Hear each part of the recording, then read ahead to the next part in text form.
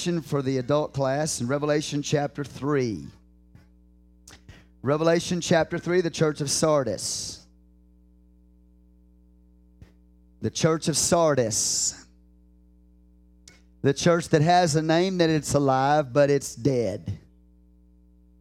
It's got a reputation for being alive, but it doesn't live up to its reputation. And I definitely don't want to be this church. Praise God. Because I think out of all of them, this church is the more deceived church. It's got a lot of activities, you know. It's got a lot of programs. It's got a lot of wealth in it. But the Lord looks at it in the midst of all that activity that's got going on and all the wealth that's there, and He said it's dead. And so it's a church that's pretty much self-deceived because they think that they're alive. In fact, they say they are alive, but they're dead. And so this church to me is the more serious out of all the churches, praise God, really, in the book of Revelation. Chapter 3, verse 1. If you have that, say, praise the Lord. And unto the angel of the church in Sardis write, These things saith he that hath the 7 spirits of God and the 7 stars. I know thy works, that thou hast a name, that thou livest and are dead. Be watchful and strengthen the things which remain that are ready to die. For I have not found thy works perfect or complete before God. Remember therefore how thou hast received and heard, and hold fast and repent.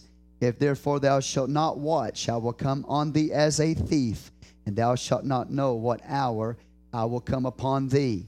Thou hast a few names even in Sardis, which have not defiled their garments. They shall walk with me in white, for they are worthy.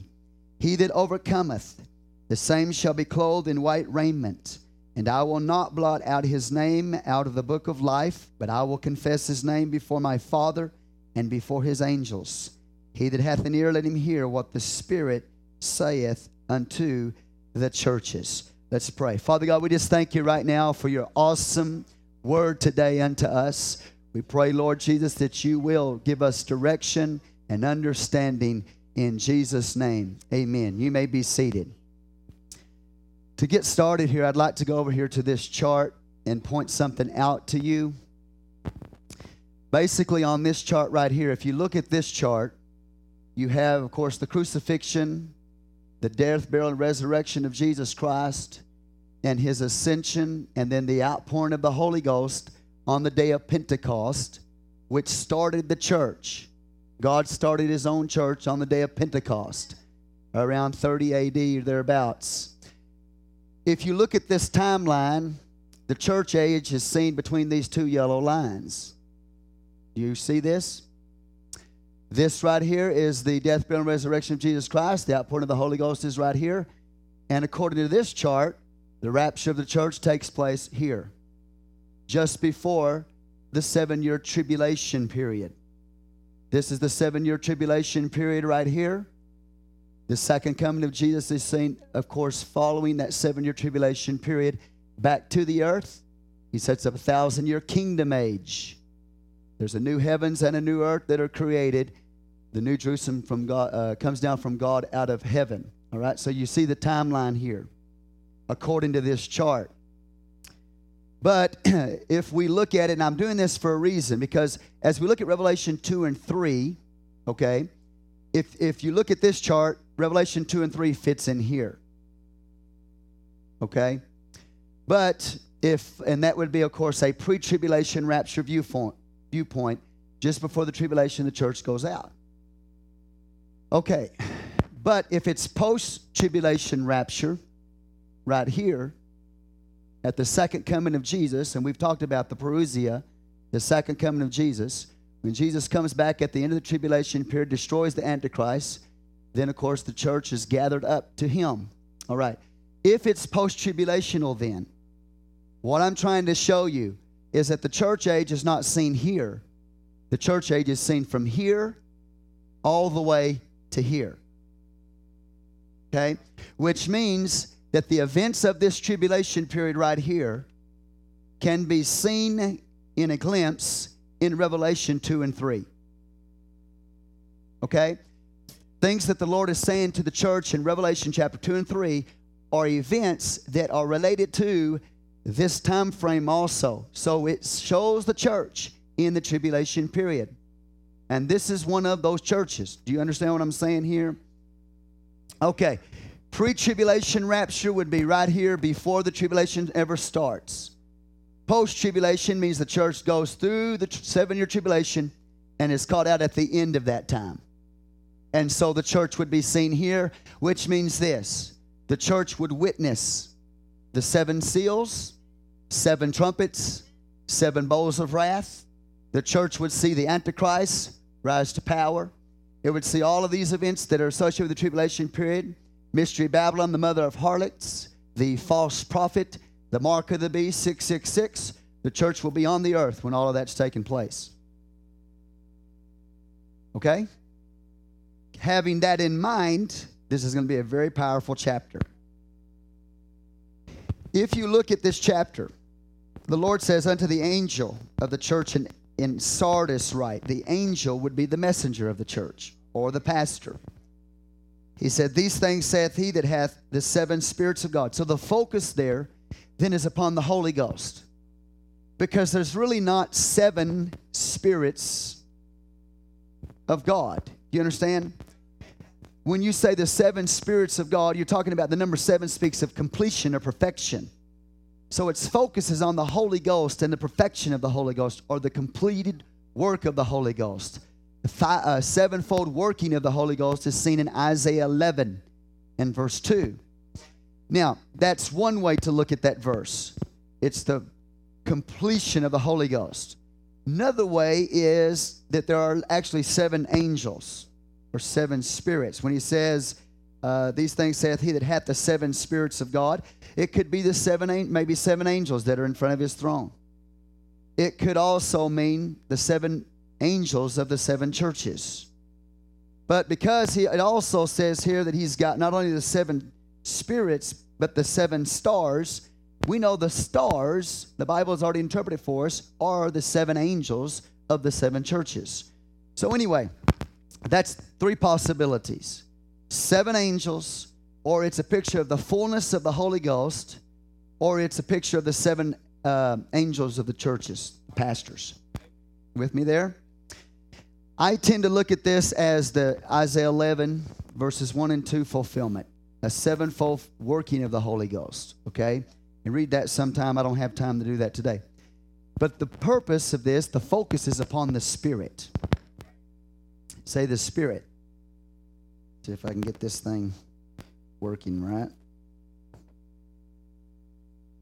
Amen. Okay, brother, get ready. I may need to use this mic. We'll see how it goes. Okay. Are y'all with me at this point? But he tells this church these things about himself, that he has the 7 spirits of God and the 7 stars. Then he says, I know your works. Thou hast a name that thou livest and art dead.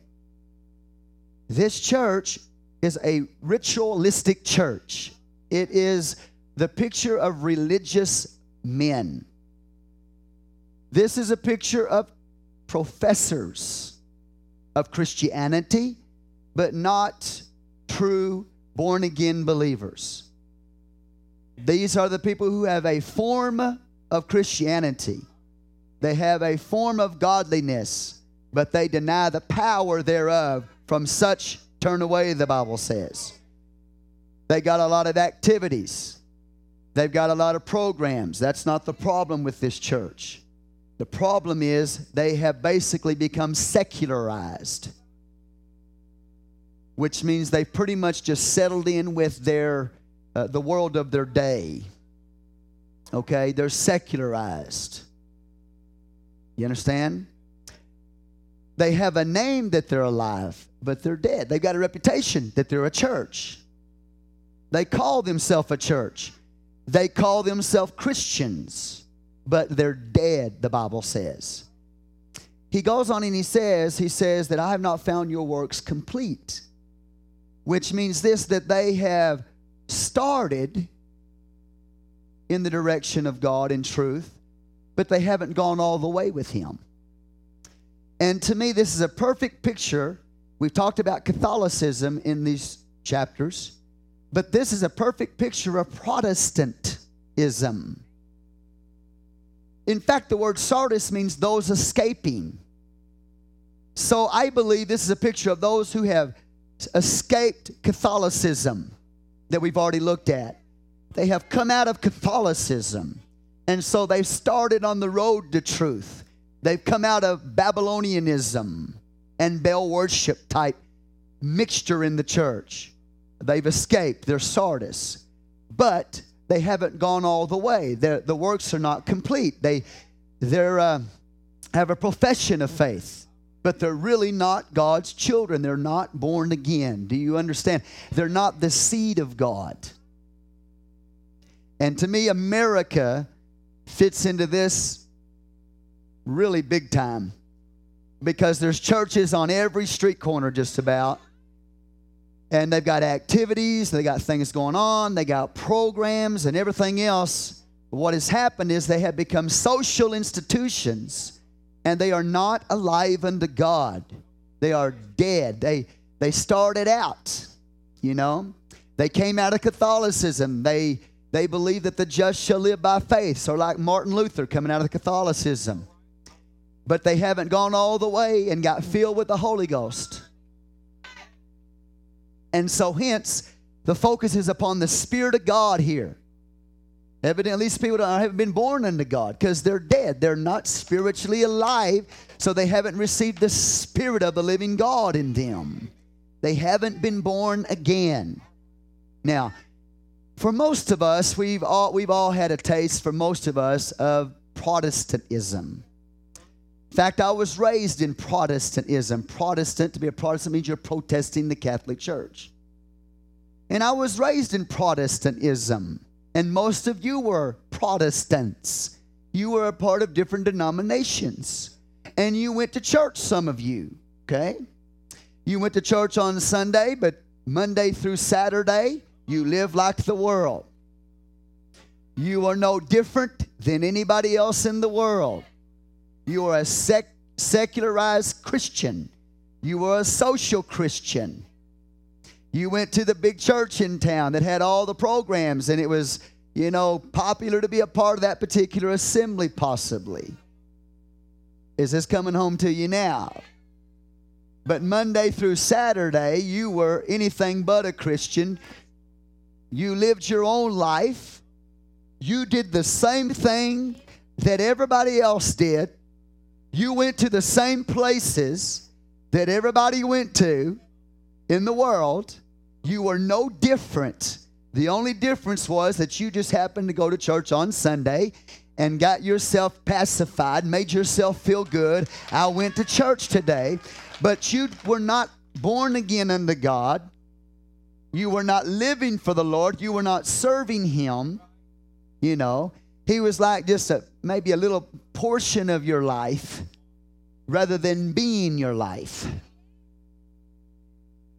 And so you had a reputation that you were a Christian, but you were dead spiritually. You didn't know God.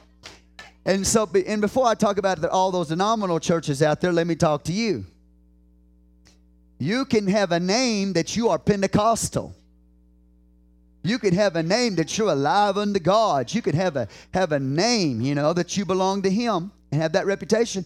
But even as a Pentecostal, you can be backslid sitting on the pew.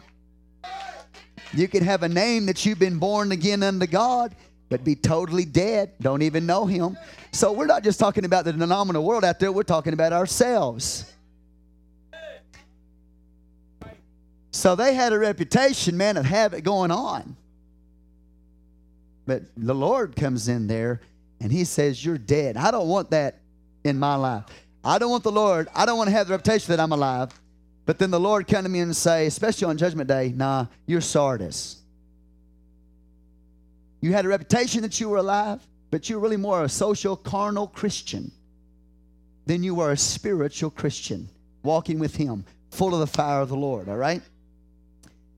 I don't want Him to look at me and say, your works were not complete. And so He says this, verse 2, He says, be watchful and strengthen the things which remain, that are ready to die. He said, what you do have. Now, this is interesting to me. He said, you've got a reputation that you're alive, but you're dead. But then he says, oh, well, you're not completely dead yet. You're dead in the sense that you're not born to me. But you're not dead in the sense that you can't come to me and get life. And there are some things that you're doing right in your church. And if you don't hold fast to even that, you're going to lose that. Do you understand? Even. So hold fast what you got so that what you have doesn't die. You here with me now? So he says, be watchful. Now this is very interesting because this place, this church in ancient history was a church that fit perfectly into the society of their day. And what I mean by that is this, is that in secular history, this city called Sardis was on a very high mountaintop, had cliffs all around it. And it looked at itself, you know, with all of its wealth, a wealthy city, high up on a mountain, cliffs all around it. It looked at it as itself as a place that could not be conquered. See? They had confidence, but it was overconfidence. We can't be conquered because, look, we're way up here on the top of the mountain. We've got cliffs all around us. We've got great wealth, and so nobody can capture us. They should have been on the watch, though. They should have watched more carefully.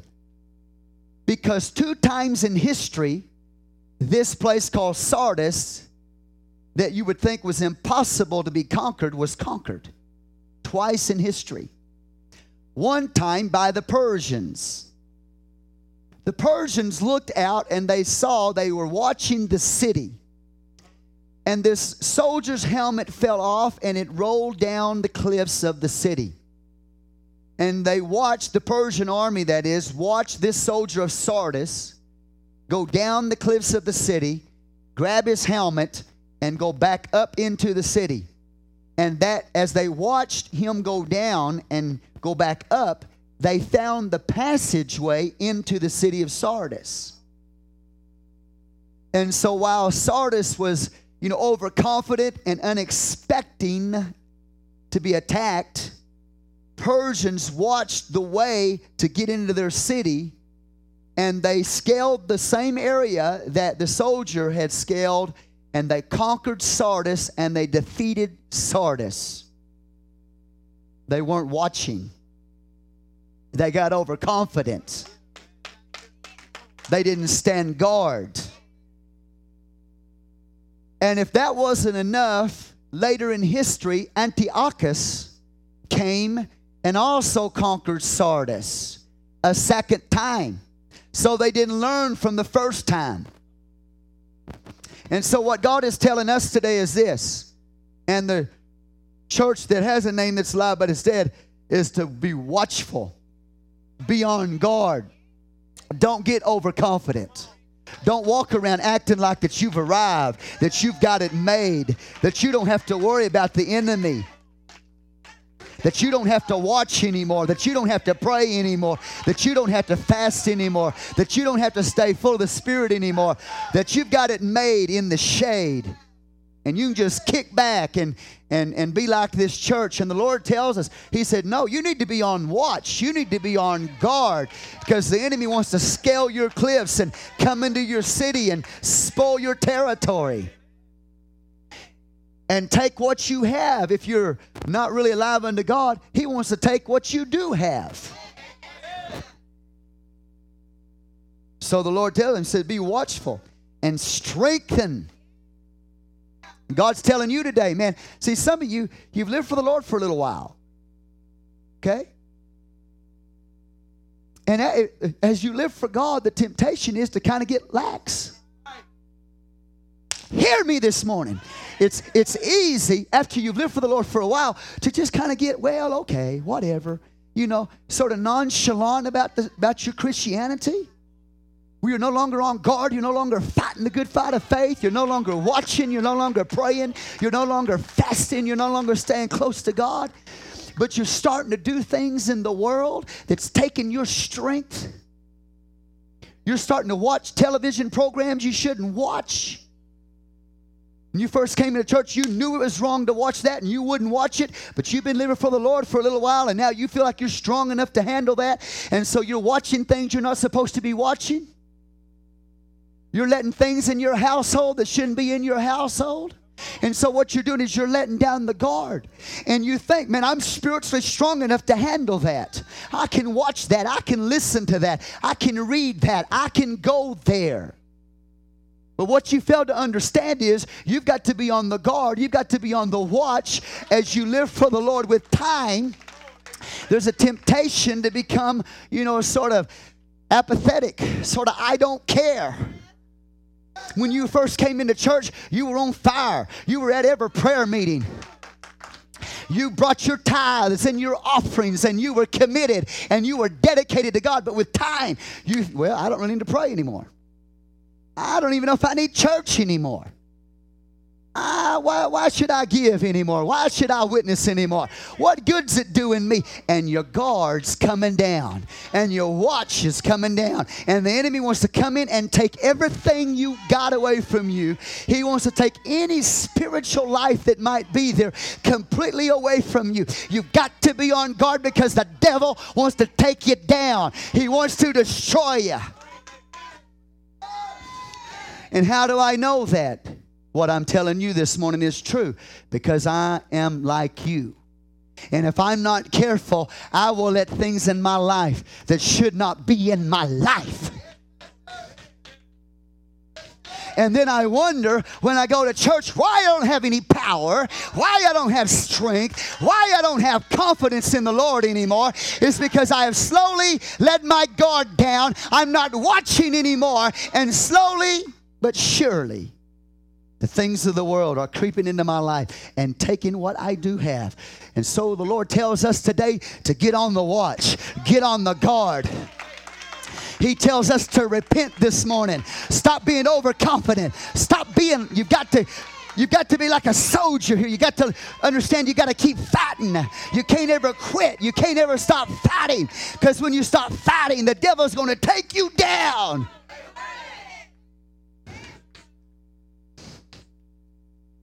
The moment this nation lets its guard down, that's when it gets hit. This nation has to stay on guard 24 hours a day to make sure that terrorism doesn't inroad our nation and bring it down. The moment it lets itself down, guess what? That's when the nation gets hit. And you've got to be on guard, and you've got to be watching, and you've got to be praying. You've got to understand what's going on. Whenever those things try to come in your life, those enemies of your spiritual walk, those enemies of your relationship with God, when they come in your life, you've got to be able to say, no. You've got to say, no, you're not coming in my city.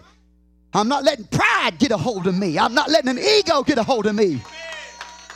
I'm not letting the world get a hold of me. I'm not getting my flesh take over me again. But I'm going to watch, and I'm going to strengthen my walk with God. I'm not going to get weaker. I made up my mind to get stronger. See, today, either I'm getting stronger or I'm getting weaker. And I don't know about you, church, but I hear the Holy Ghost talking to you today. Tell you to strengthen what you got. Don't get weaker. Don't get passive about this thing. Get stronger in your faith, stronger in your commitment, stronger in your dedication. I have literally told people in times past, I said, what you've got to do is you've got to get in here and you've got to start serving the Lord more than you are. You've got to give yourself to the Lord more than you are. You have to become more dedicated, because if you don't, what's going to happen is you're slowly going to lose your strength, and pretty soon you'll be out there in the world. You'll become secularized, just like the church of Sardis was. And so they've lost their impact. They've lost their influence upon the world because the world has got in them.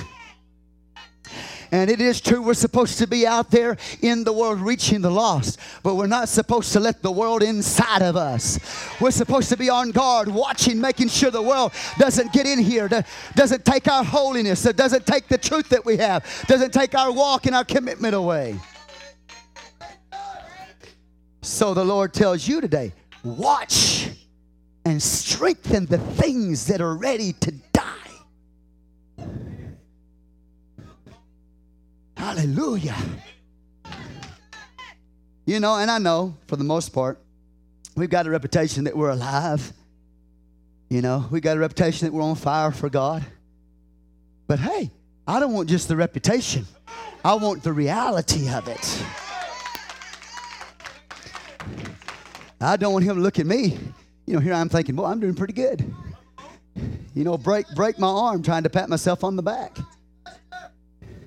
And the Lord walks in our church and says, oh, yeah, you got a name, you're alive, but you're dead. You stop watching. You stop guarding. And because of that, you're becoming more and more secularized.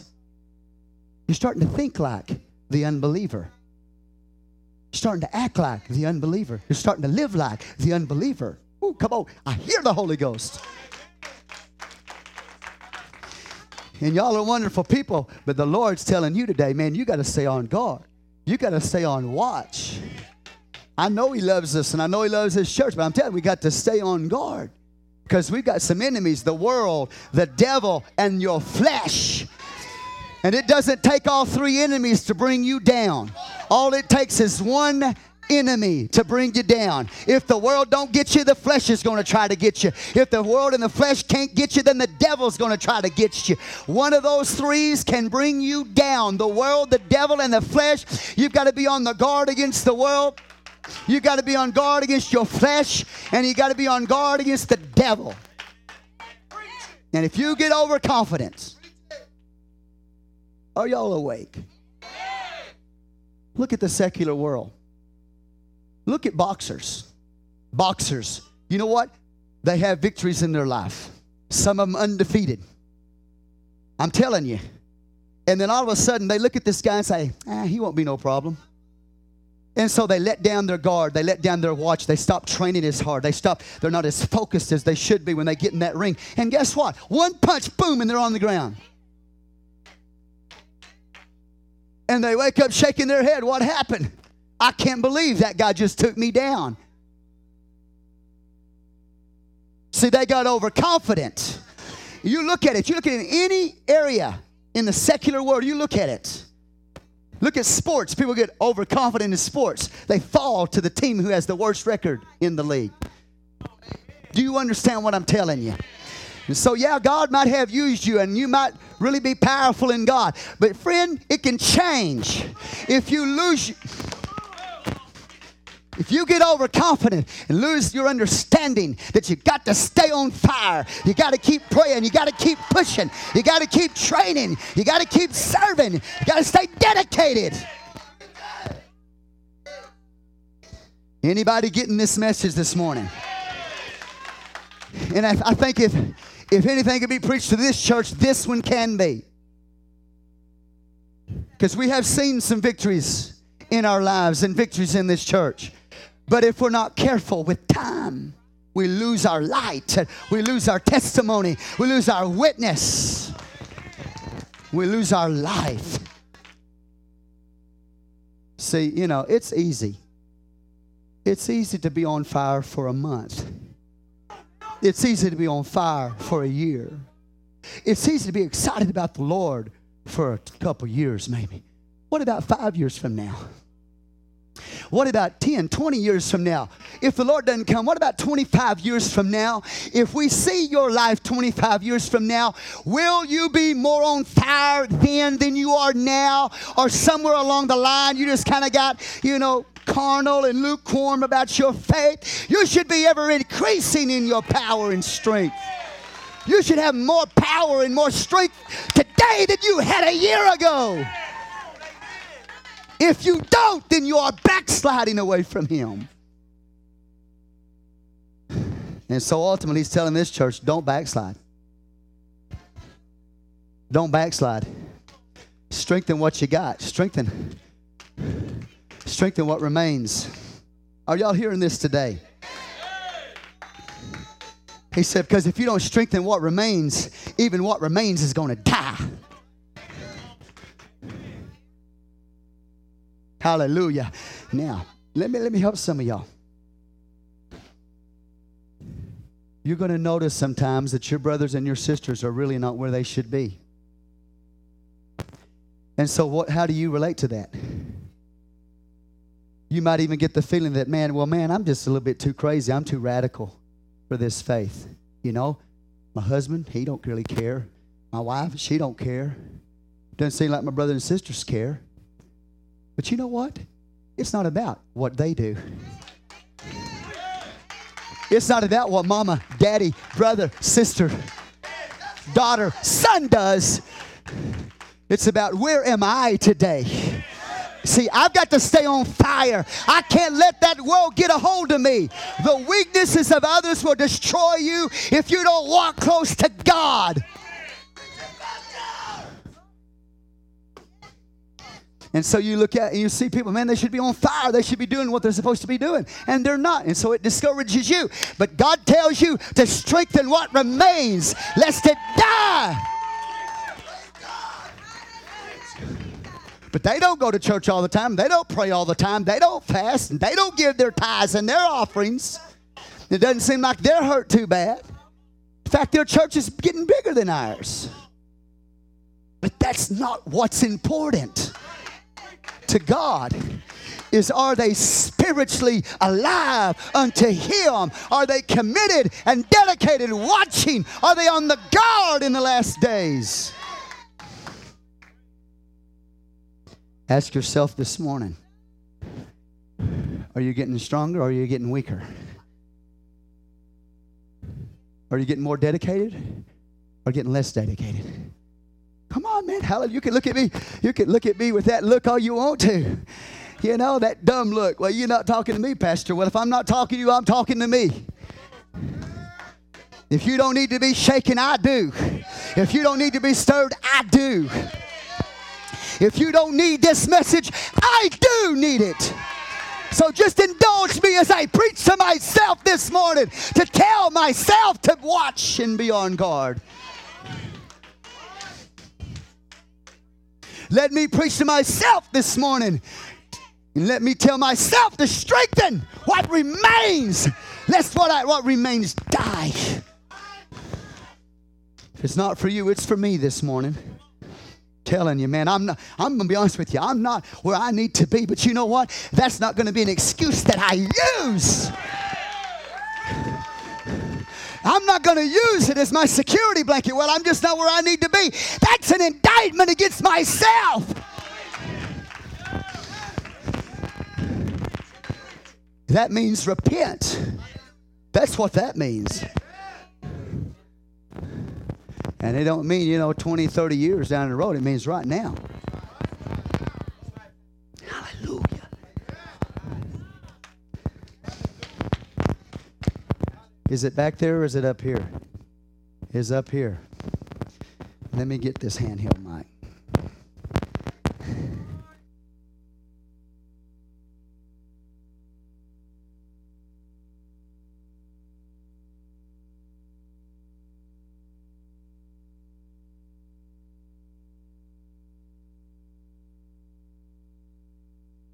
On us. Okay, you ready? You have to readjust the cameras.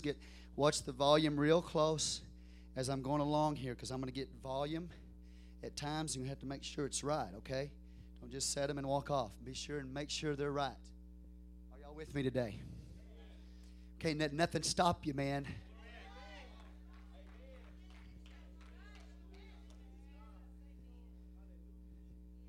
Church, the Lord's calling you up.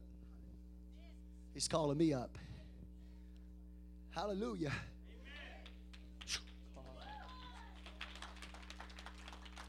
If Sardis fell 2 times in history because they didn't watch, the Lord's warning us, you can fall if you don't watch. You can fall if you don't guard what you've got. Hello, friend. You are in a war. You are in a race.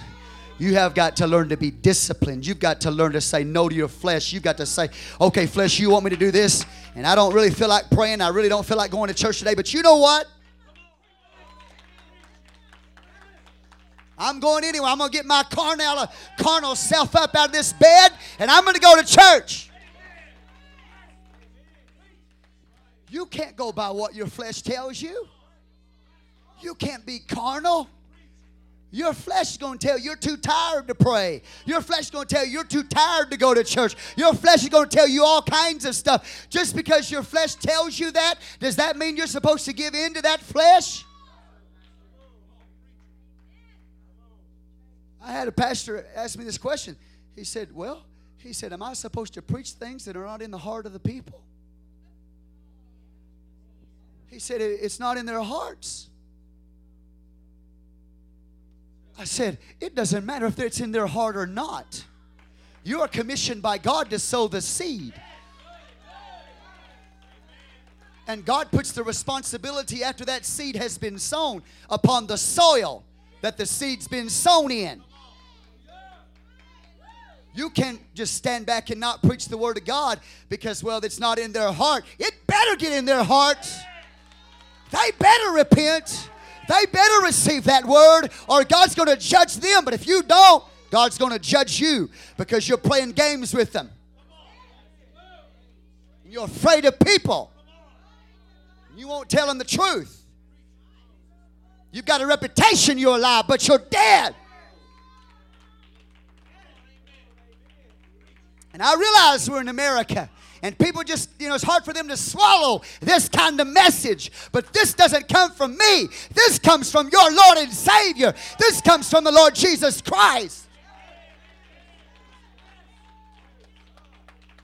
Your heart is deceitfully wicked.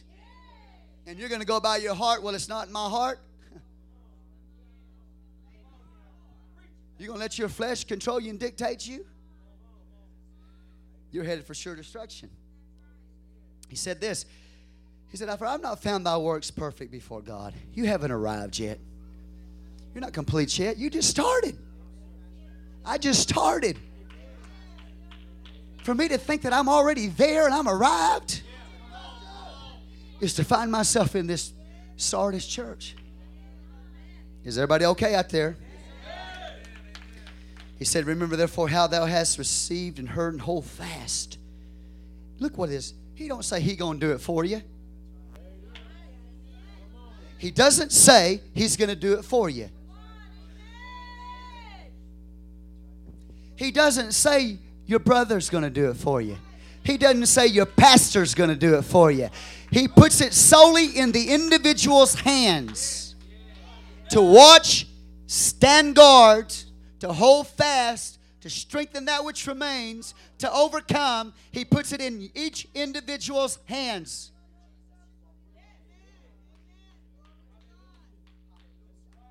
You can't sleep for me. I've got to sleep for myself.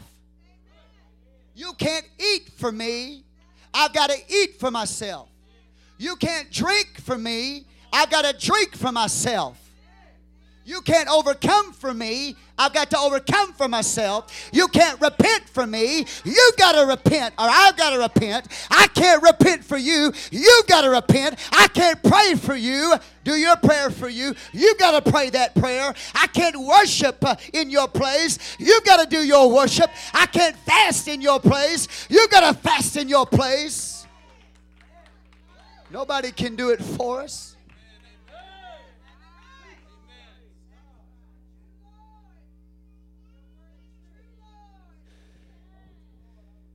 Do you hear this? He said, hold fast and repent. He puts it in my hands. He puts it in your hands. He tells the pastor, the angel, the message to deliver. And then he says to those who've heard the message, you have to do something with it.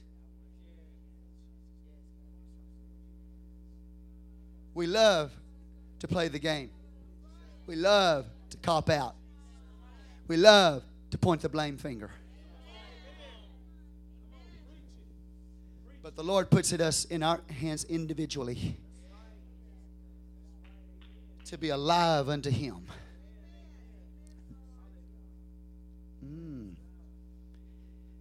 Can you imagine people stand before God on Judgment Day say, well, Lord, I didn't know that was even in the Bible. It was your responsibility to know it. I didn't know I was supposed to get baptized in Jesus' name and get filled with the Holy Ghost. That's an excuse. You were supposed to know it. You got the same Bible I got. You got the same book I got. You are responsible to know what's in the pages of this book. I can't read this book for you. You got to read it for you.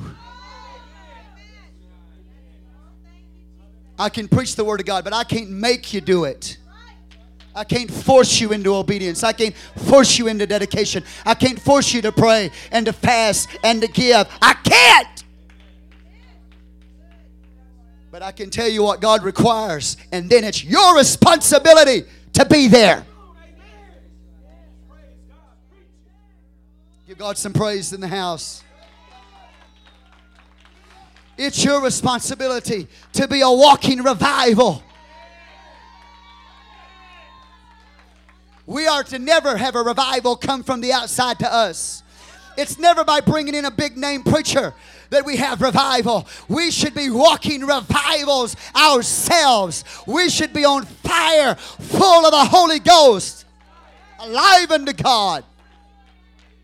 Not just in name, but in reality. And so, he puts it in the individual's hands for responsibility. He goes on, he says this, he says, if therefore thou shalt not watch, I will come on thee as a thief. I'll do the same thing that the Persians did to you in history. I'll do the same thing to you that Antiochus did to you in history. When you didn't watch, I'll come on you as a thief. Now, in case you don't know that, we've already talked about this, that the thief in night coming of the Lord is connected with the day of the Lord, which is post-tribulational. So he says to this church, he says, my coming to you is going to be like a thief in the night coming, which is a day of the Lord terminology. And it's post-tribulational. This church is in the tribulation. I said, this church is in the tribulation. And he said, if it doesn't repent, he said, I'm going to come on them as a thief. Ooh, yeah. Thou shalt not know what hour I will heco upon thee. The word heco or heko is again connected with that final coming of Jesus in the ultimate sense. So he places this church in the 7-year tribulation period. And he says, if you don't repent, I'm going to come on you as a thief. The day of the Lord's going to fall on you, and my wrath is going to fall upon that church. See, God's wrath is going to fall upon the unbeliever. God's judgment's going to fall upon those who are just professors. God's judgment's going to come upon them. His wrath, the day of the Lord, is going to fall upon the carnal Christian. Are you getting this point? And it's going to happen at Heco, his having arrived. It's a word that means he's already arrived. He has already physically returned. And that's his second coming. And that's post-tribulational. This church needs this morning. You need this morning today. What if you go through so much in life, so much disappointment in life, that you get into despair, and you look at the answer as just being carnal and giving up? A lot of people start going through great suffering and trial and testing, and they give up. Because they say, well, I wouldn't expect it to be this hard. I wouldn't expect it to be this difficult. I didn't know I was going to have to be that committed. And now it's really getting hard, and people just give up. So the Lord's warning you here. You need to be the true elect of God. You need to be the faithful elect of God. People that have a walk with God that can stand the test of time. People who have a walk with God that can stand the test of trial. People who have a walk with God that can stand the test of temptation. People who have a walk with God that nothing in their life will hinder them from living for the Lord. And the enemy loves to come and talk to us and give us all these excuses as to why. It won't stand in Judgment Day. What are you going to say to him on Judgment Day? It was just too hard. Too difficult. Go through too much. Cost too much. The price was too great. You think God's going to say, oh, well, come on in my heaven. Come on in my heaven. I understand. He does not understand. You ever heard people say, He understands? He understands why I couldn't go to church that morning. He understands why I couldn't go to church that night. He understands why I couldn't pray. He understands why I couldn't fast. He understands the situation. No, He doesn't. He went all the way to the cross for us. He paid the ultimate price. Do you understand? And so He says, a very solemn warning. He said, I will come on thee as a thief, and thou shalt not know what hour I will come upon thee. I'm going to come when you don't expect me to come. Well, Pastor, if it's post-tribulation, wouldn't I be able to calculate the exact moment? No. You won't be able to calculate the exact moment. Now, hold on to this, because I'm going to show you something very powerful. This is the 5th church in the book of Revelation. And I'm going to show you something that's going to blow your mind. Because all 5s lay on all 5s in the Scripture. And if you go to the 5th seal, watch this. Okay, let me read something before I go there. He says this. He said, He come on them as a thief, and thou shalt not know what hour I will come upon thee. Thou hast a few names even in Sardis, which have not defiled their garments. They shall walk with me in white, for they are worthy. He that overcometh, the same shall be clothed in white raiment. Watch this. Go to Revelation 6. Let's look at the 5th seal. The 5th seal. This is the 5th church, the 5th seal. And verse 9.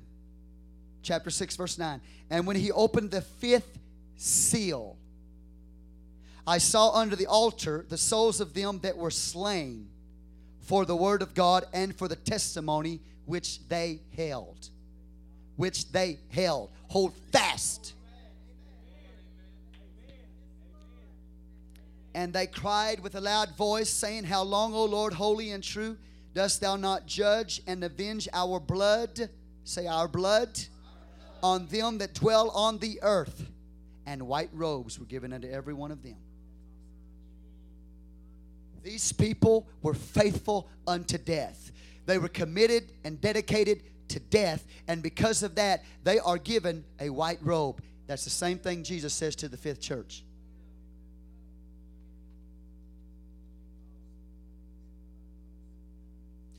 And when you talk about their souls being under the altar, that speaks of fire. Hang on to that. Say fire. Now, let's go back to chapter 3.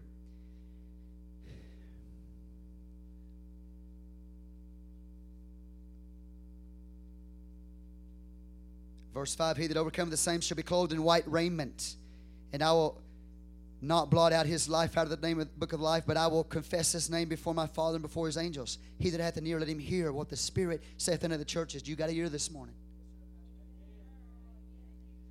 There were people that were so faithful and so dedicated to Him that they laid down their life.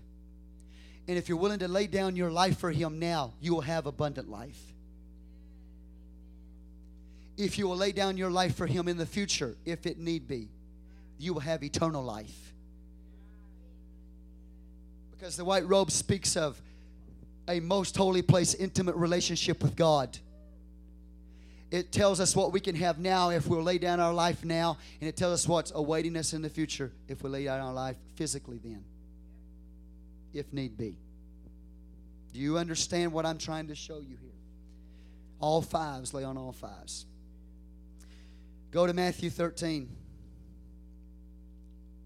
Matthew 13. See, that's why I took the time to go over here and to show you that this church doesn't end in here, but the church is seen over here in the tribulation period. That the church of Sardis, he talks about a thief in the night coming upon them at his heco, his coming, and it's the second coming. So that church is going right through here, which means many of them who were faithful and overcame, they died, they were martyred, lost their lives, and because of that, they were given white robes.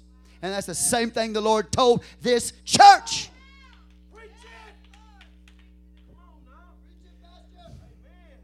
if you can't run with the footmen, if you're having a hard time now, what are you going to do when the horsemen begin to ride? What are you going to do when the Jordan begins to swell? If you can't make it now, what are you going to do in the future? Tell me. When they're going to come and take you and possibly behead you for your faith in Christ, and you can't even pray, and you can't even walk with Him, and you can't live for Him now, you will not die for Him then if you can't live for Him now. Nor will I. I'm not talking to you as some Superman here. I am talking to you. I'm talking to you as a man who needs to strengthen that which remains. I'm talking to you as a man that needs to overcome the world, the devil, and the flesh. Because if I can't live for Him now, I'm not going to die for Him then. Stop playing the game.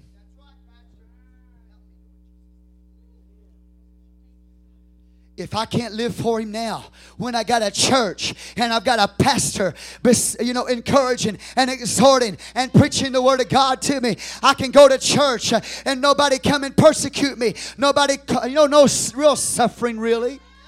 I'm not suffering under blood. And I can't live for Him now. And in the tribulation period, they're going to be looking for me to cut my head off because I didn't take the mark of the beast. I want me to buy and sell without the mark. That means possibly I will starve if God doesn't supply, and He can. Don't tell me you'll live for Him then. When I started living for the Lord, I had a good friend of mine. And I witnessed to him and I talked to him about God. Tried to get him in the kingdom of God. And here's what he told me. He said, don't worry about me. He's a real tough kind of guy, Kind of guy that just for enjoyment, he'd walk by cars and just pop the windshield out. Just lunatic, crazy, but he kind of a macho, tough kind of guy. You with me here? So I tried to win him to God. And he looked at me, he said, Jerry, don't worry about me. I said, well, what if you go in the tribulation period? Will you take the mark of the beast? Or will you get your head cut off? He said, don't worry about me. He said, I'll get my head cut off. And after he said that, I said to him, and the Spirit of the Lord spoke to me, he said, he won't do it. Because if he won't live for me now, he won't die for me then. It don't matter how macho or how tough he thinks he is.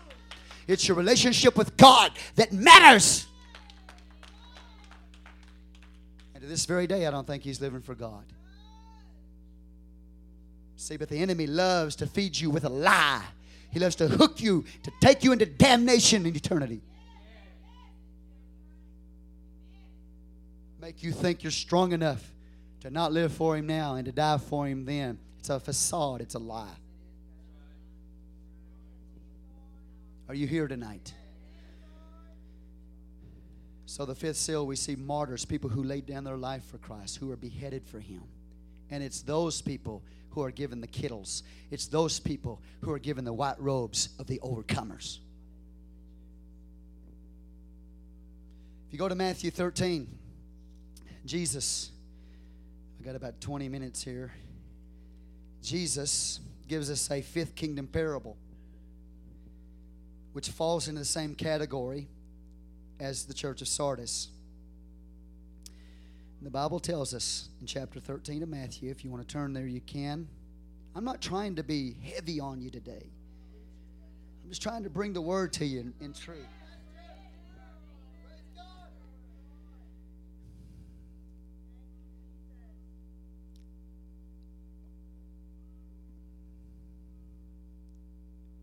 We look in Matthew 13. Let me get the parable here.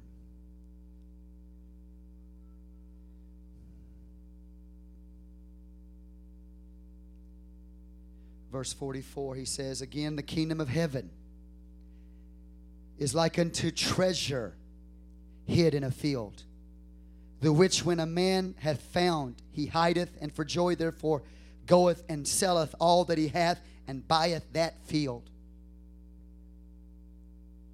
Notice something about the church of Sardis. He said, there's some of you who have not defiled your garments, which means you haven't let sin in your life. He said, they walk with me, for they are worthy to walk with me. It's very interesting that Sardis was known for its garments. It was known for black wool garments all over the world. It was known for its wealth, its treasures. It was known for its eye salve to heal disease of the eye. Three main things: its wealth, its wool, its eye salve. Watch the garments, he said to some of them that overcome. He said their garments have not been soiled with sin. He's telling some to watch. Put eye salve on.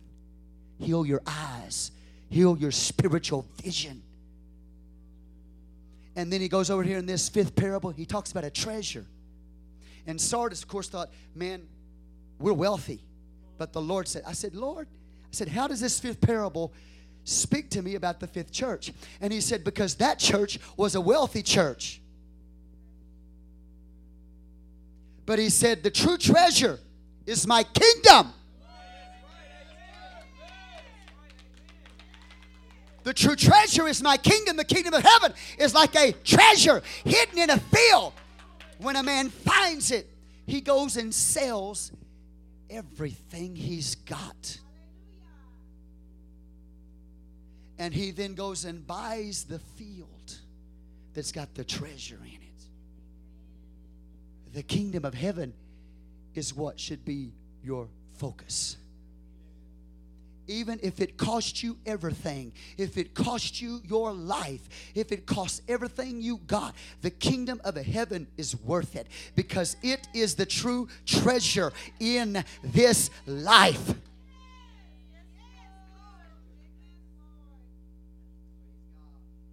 That's the key that unlocks this parable. And Jesus saw the treasure in the field. The field is the world. And Jesus gave everything he had to purchase the treasure in the field. In Exodus 19 verse 5, Israel is called his peculiar treasure. And he was willing to lay down his very life to purchase Israel, so that natural Israel could become spiritual Israel. You know who true Israel is? You know who true Israel is?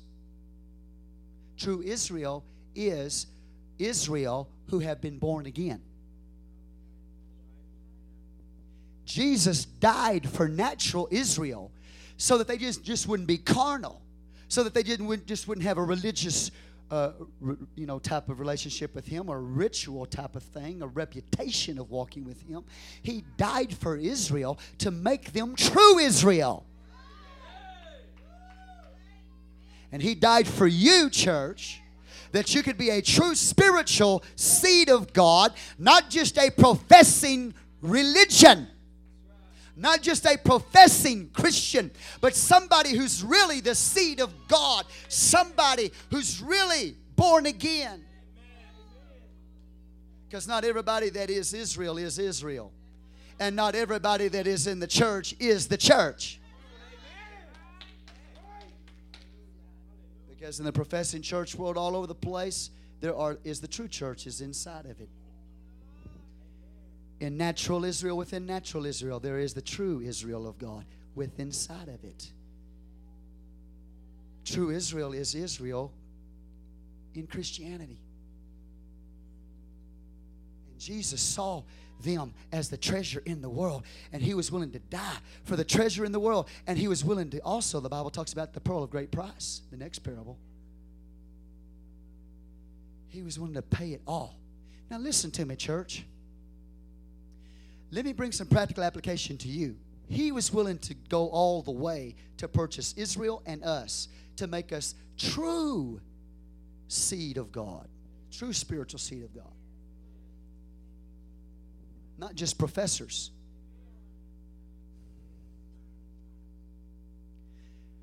But in practical application, if you find a treasure in your world, is it worth everything you've got? If it's the true treasure. Is the kingdom of heaven worth laying down your life for? Or do you want your own life? Are you willing to lay down your life now? Or are you willing to lay your life down then to have the treasure of the kingdom of heaven? Are y'all hearing me today? I'm asking you a question. Can you respond? See, here's the thing I want you to see. Is that when the man found the field, or that field there, and he found the treasure in the field, just knowing that the treasure was in the field didn't make it his. He had to go sell everything he had, thanks, and buy the field to get the treasure. There's a lot of people, man, they know that the kingdom of heaven, kingdom of God, that's the treasure. They know that what's important. They know what should be the priority. They know it, but they're just not willing to sell out. They're not willing to sell out for Christ. They love their flesh. They love the world. They love what the devil offers them. And they know how awesome the kingdom is. But the price is too great. So just knowing about the treasure doesn't mean you're going to get the treasure.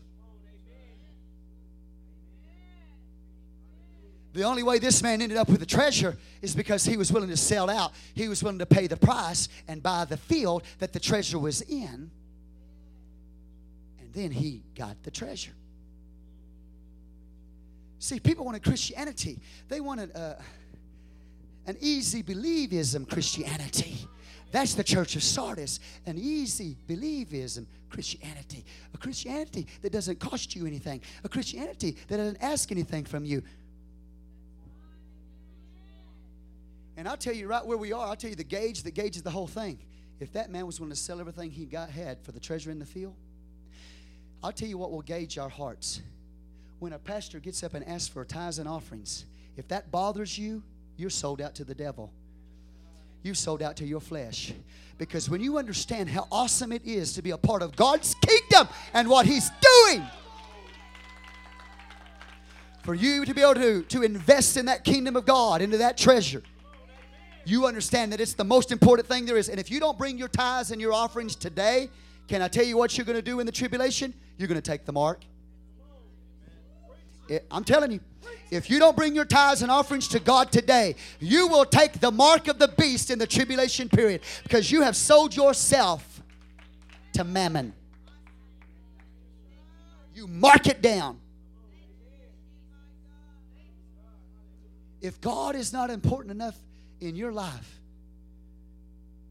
to cost you something,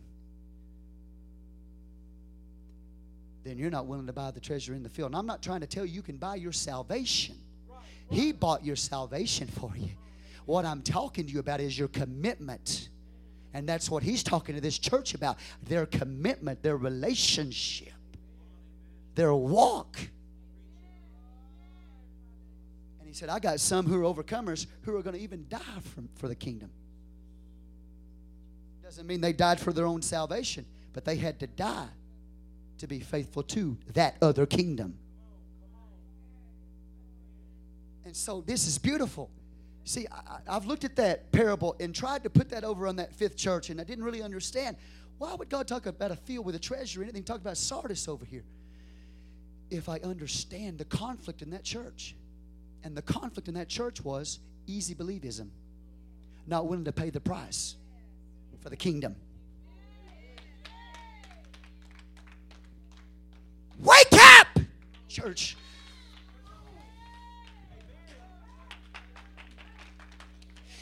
I'm just going to tell you like it is. It's going to cost you to live for Him. You can't buy your salvation. You can't pay that kind of price. Only who could pay that kind of price? But it's going to cost you to stay in the kingdom. What I mean by that, to serve Him faithfully, you might have to lay down your life ultimately. And if your life is more important to you than the treasure of the kingdom of heaven, you will not endure what's going to take place if we're in the age of the tribulation. Are you here today? Is this helping anybody? You know, sometimes we need somebody just a lot of fire underneath us. We need the Word of God to come in a lot of fire underneath us and to show us the Word of God and the truth of God. To see in the mirror and say, you know what, man? I've got a reputation I'm alive, but I'm dead. I can talk a good talk, but I don't have a walk. I can act real good, but my act is not going to line up with what's required. Come on, somebody. That's why the Lord sometimes requires of us things till it hurts. I said it hurts sometimes. It hurts sometimes to stay faithful. It hurts sometimes to keep preaching. It hurts sometimes to keep giving. It hurts sometimes, but He never said it wouldn't hurt. He never promised you. Oh, there's that song. He never promised you a rose garden. He did promise you this, death possibly. So if you want easy believism and easy Christianity, it's not going to cost you anything, then you are in the church of Sardis. It's who you are. How many of y'all love the Lord today? Woo! How many of you are going through some suffering, going through some pain, and going through some hurt to be faithful? God bless you!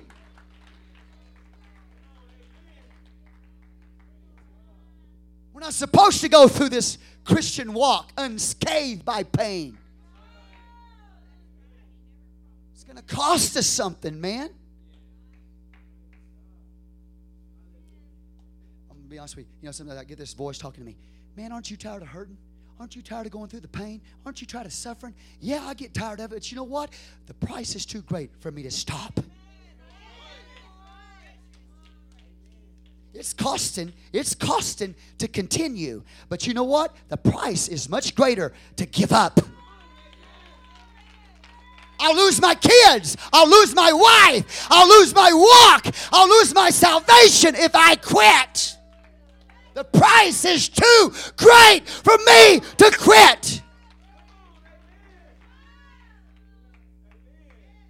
But the devil comes, oh, you know what? If you quit, you won't have to have that pressure. You won't have to hurt anymore. You lying devil. Get thee behind me, Satan.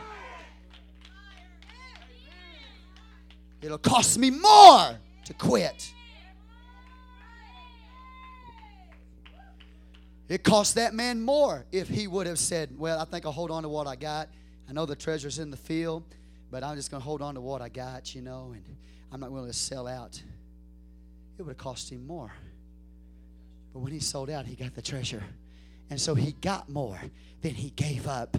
And remember that no matter how much you're hurting, no matter what you give up, no matter what it's cost you, you've received a lot more than you could ever begin to imagine.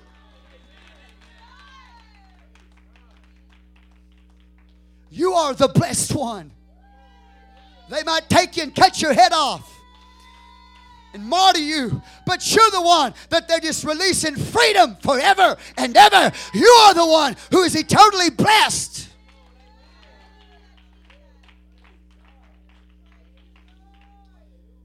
So we have received so much more than we've ever been required to give.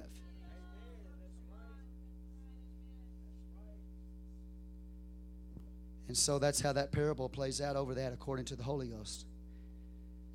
He was willing to lay down his life. He went all the way for Israel and for you. Because he looked at you as a beautiful treasure. He looked at me as a beautiful treasure. That he was willing to give everything, and die a cruel death on a cross, the finished work, to save us. And now sometimes we go through life, and this Christianity may be taking too much of our time, too much of our effort, too much of our money, too much of our life. It is our life. How can it take from us what should already be? It should be our life. We shouldn't be looking at it like, well, that's taking too much of my time, too much of my effort, too much of my sacrifice. That's just taking too much of me. How can it take too much of me when it should be my very life?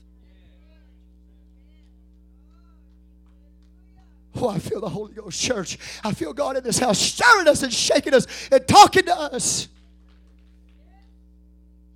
The price is too great not to sell out for the treasure that's in the field.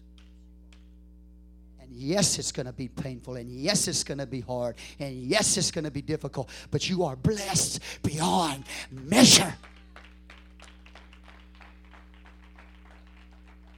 To be called the sons of the living God, to be called the bride of Christ, to be clothed with the garments of righteousness, to be clothed with a wedding garment. You are blessed beyond measure. It'll cost you your life. You must lay down your life for His sake. But in doing so, you gain eternal life. You can't even compare it. You can't compare 70, 80 years physical life here being laid down for millions and billions and billions and billions and billions of years with Christ. You can't even compare it. It's not even the equation. And for us to get stingy with our time and stingy with our giving and stingy with all that stuff, all that costs me too much.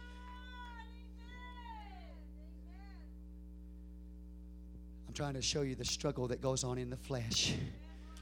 In the flesh and the world begs for you. Your flesh screams for you. Oh, relationships, friendships, on and with us. Have a time. Us, a part of us. Run us. What a lie that.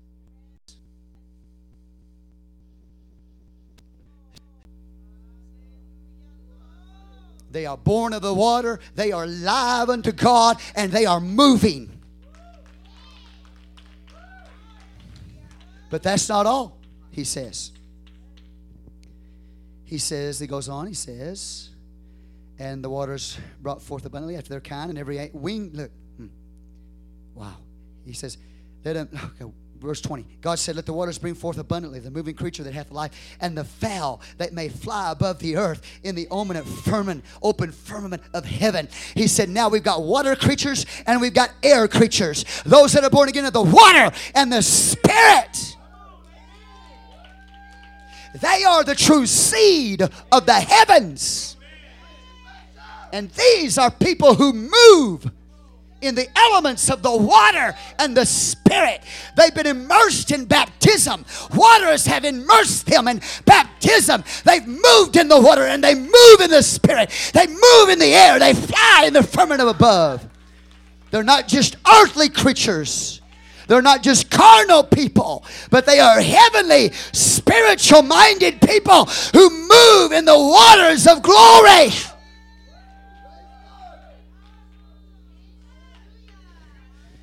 They've been willing to sell out and lay it all down on the line in order to move and operate in the kingdom of heaven. Are you with me today? Oh, come on now. That's better than that. The way you're acting right now is not conducive with what you just heard. I'm talking about people who've been born again of the water and the Spirit. I'm looking at some of you. You're moving in the spirit realm. You move in the glory of God. You talk about a treasure. You talk about something awesome. You talk about something powerful. And you're willing to sell that?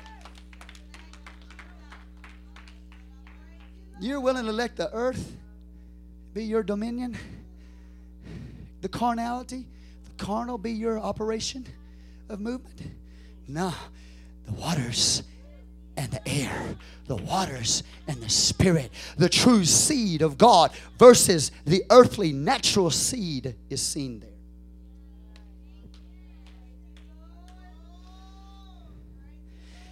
And also, if you'll notice this, on the fifth day, this is the first time you have living creatures, which means this is the first day you have carriers of the blood. Before you've got life, you've got vegetation. You've got angelic life. But now you come to a day, the fifth day of creation, and we have creatures in the waters and creatures in the air, and all of them are living by blood. So it speaks to you of a people who walk in the finished work of the shed blood of Jesus Christ, who've been born of the water and the Spirit. They are alive unto God. They have spiritual life by the blood and by the new birth. So the first time we see life is on the fifth day as far as physical life, the creatures with blood. Give God some praise. And so then he goes on and he says, not only that, but he says, and God, let me go up there. He said, verse 22, and God blessed them and saying, you are blessed. You are blessed, saying, he says, be fruitful and multiply and fill the waters in the seas and let fowl multiply in the earth. What's in the heavens needs to be brought into the earth, but the earth should not move into the kingdom of the spiritual. You're supposed to operate in the world, but the world's supposed to not operate in you. Do you understand? Come on, man. Don't just have a name, a reputation. Be that people that move in the waters, that move in the heaven, the air, the Spirit, who are carriers of the blood, who are fruitful and multiplying, replenishing the earth with spiritual seed all over the place. Is everybody all right? Now, in saying that, you will notice that the fifth seal, people are willing to operate in the spirit dimension instead of the earth dimension, willing to die. Well, for the kingdom of heaven. And the kingdom of heaven is a spiritual dimension, spiritual realm that operates and moves in this earth realm. But the earth realm is not supposed to capture you. You're supposed to be able to fly above it.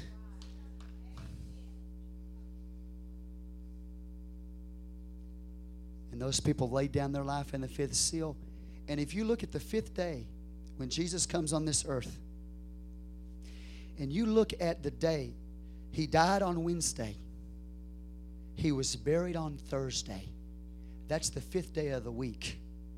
And isn't it interesting that in Matthew chapter 12, that he talks about his burial being likened unto Jonah, which was swallowed into the belly of the fish, the fowls of the water.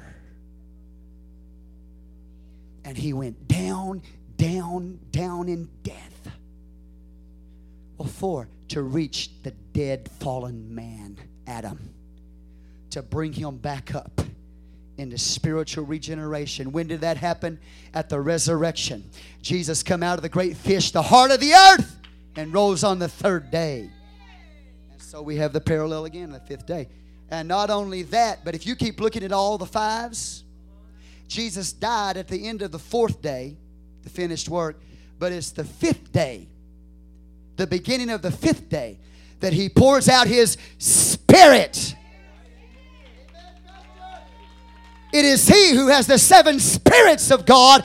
It's in the fifth church that he says that. And it's the fifth day, fifth millennium, that his Spirit is poured out and the church is born. Give God some praise. And so here's the good news today. Is you don't have to settle for a Sardis type experience. You can escape from that. You can escape from the Catholicism that some of you already have, and you can move away from just the Protestant profession that many have today, and you can be people who are the true spiritual seed of God, a part of the kingdom of heaven, a people who are willing to sell everything they had to buy that treasure in the field called the kingdom of heaven, a people who move and operate in the spirit dimension, a people who fly above the earth, a people who move in the waters, a people who operate in the kingdom, reproducing like species, spiritual seed in the earth.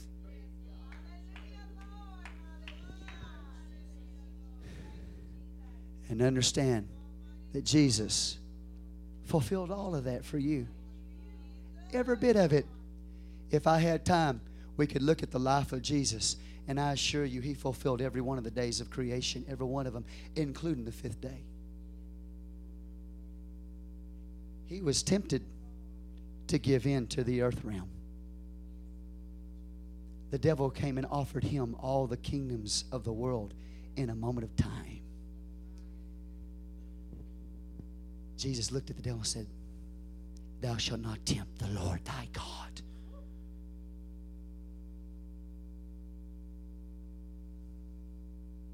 Thou shalt worship the Lord thy God, and Him only shalt thou serve.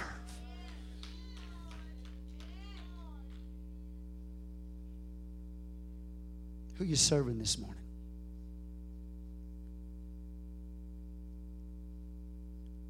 Are you just talking the talk? Or are you walking the walk? You can walk the walk. You can. We all can repent. God has promised you. He said, "I'll give you a white robe." He'll give it to you now in the Spirit. But ultimately, He gives it to you in Revelation 19. There is a beautiful bride.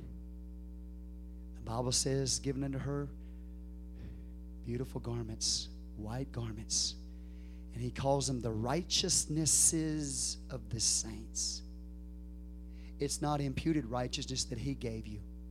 It's the righteousnesses, plural, of the saints that make up the beautiful garment. Are you understanding today that your willingness to sell everything you got to serve the Lord, to sell out and to walk with Jesus in the Spirit, every time you serve Him, everything that you do, you know what He does? He takes a stitch, symbolically. It's a spiritual clothing, I know that. It's a glory. It's a dimension of glory we're talking about. He takes that stitch and He sews one more thread into that beautiful garment. It's the righteousnesses of the saints. You're making your own wedding garment.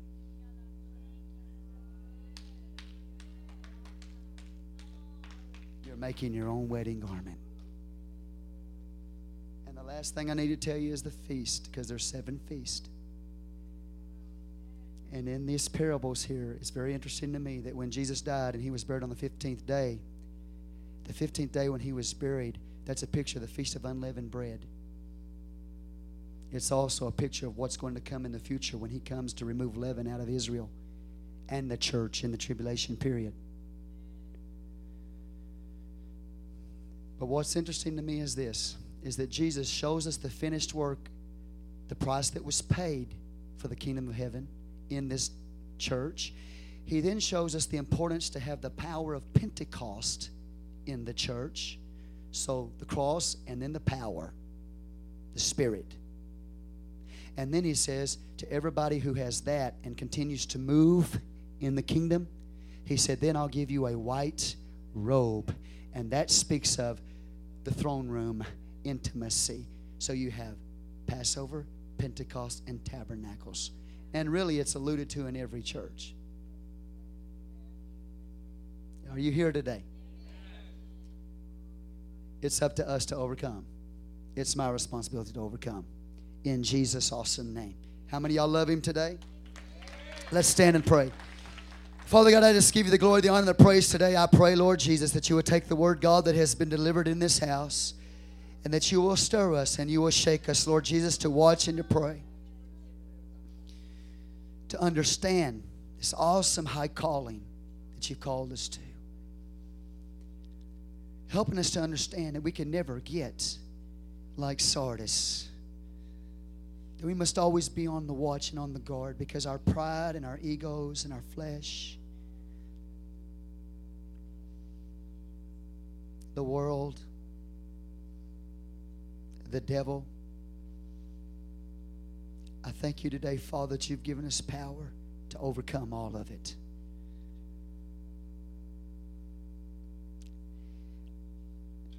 All I can do this morning, Jesus, is pray for this church.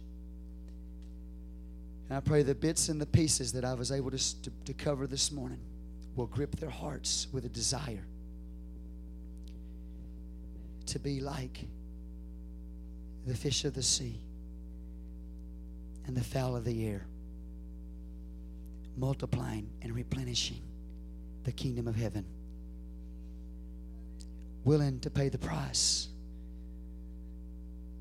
willing to watch, to be on guard, to strengthen what remains, to go all the way, not just part of the way, but to be perfect, to be complete, to go all the way, to go all the way. Pray this prayer with me. Say, Lord Jesus, I want to go all the way. Not part of the way, not part of my life, but all of my life. I want to lay down my life now, Lord, upon the cross. In the name of Jesus. Thank you for the power and the anointing of the Holy Ghost. The glory of God that I operate in. I'm so blessed. I'm so thankful. What a privilege it is to serve you, Jesus. Would you just love Him right now and just praise Him?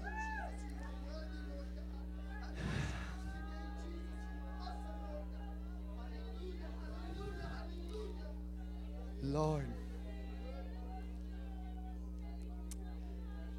Father, I don't feel worthy to have preached this message this morning, but I need every word, God. I need every word. Yes, Lord, stir up this morning. Stir up this morning. People in this church who feel like they're okay, everything's all right, everything's wonderful. Stir us up in this house this morning. Shake us, God, by your awesome word.